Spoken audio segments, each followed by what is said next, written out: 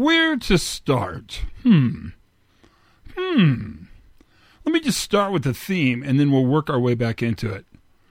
So, if it's predictable, it's not risky. Hey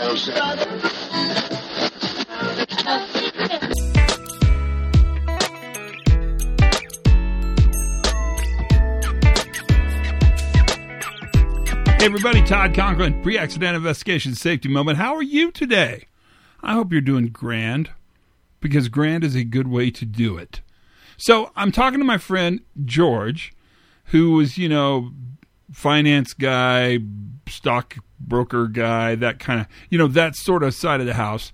And we talk a lot about the world and the state of the world and what's going on. We often disagree. That's pretty normal.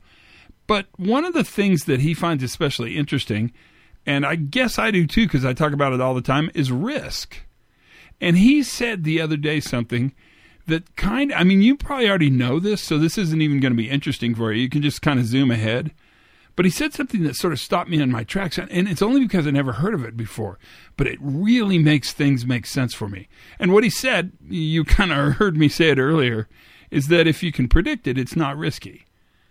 And that was my mind. I just never put that together in such a beautiful and simple way. But it does kind of build a case for why we so desperately want to predict.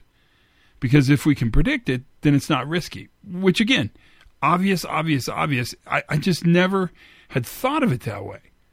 And so you can see the idea of actually building emphasis in trending data in order to predict the future dramatically decreases the risk that you will encounter in that future. The only problem with this idea is that I think in finance it might work, but I'm not sure it works in operations. And I know that the biggest challenge we have is we really want to trend data to somehow predict the future.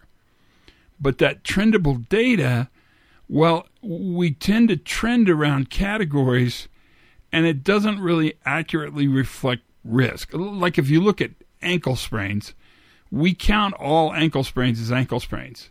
And yet every single ankle sprain that happens is different than the one before it and the one after it. One guy's getting in the truck, one guy's getting out of the truck. And so this need to actually reduce risk through prediction oftentimes causes a pretty important and significant cognitive bias or organizational bias. In fact, one way to look at organizational bias is to ask this question: what are we collectively ignoring in order to move ahead and make operations flow? If you can predict it, it's not risky. The problem is we haven't cracked the ability to predict yet. That's it. Think about it. Learn something new every single day. Have as much fun as you possibly can. Be kind to one another. Check in on each other. Monday's good for that. And for goodness sakes, you guys, be safe.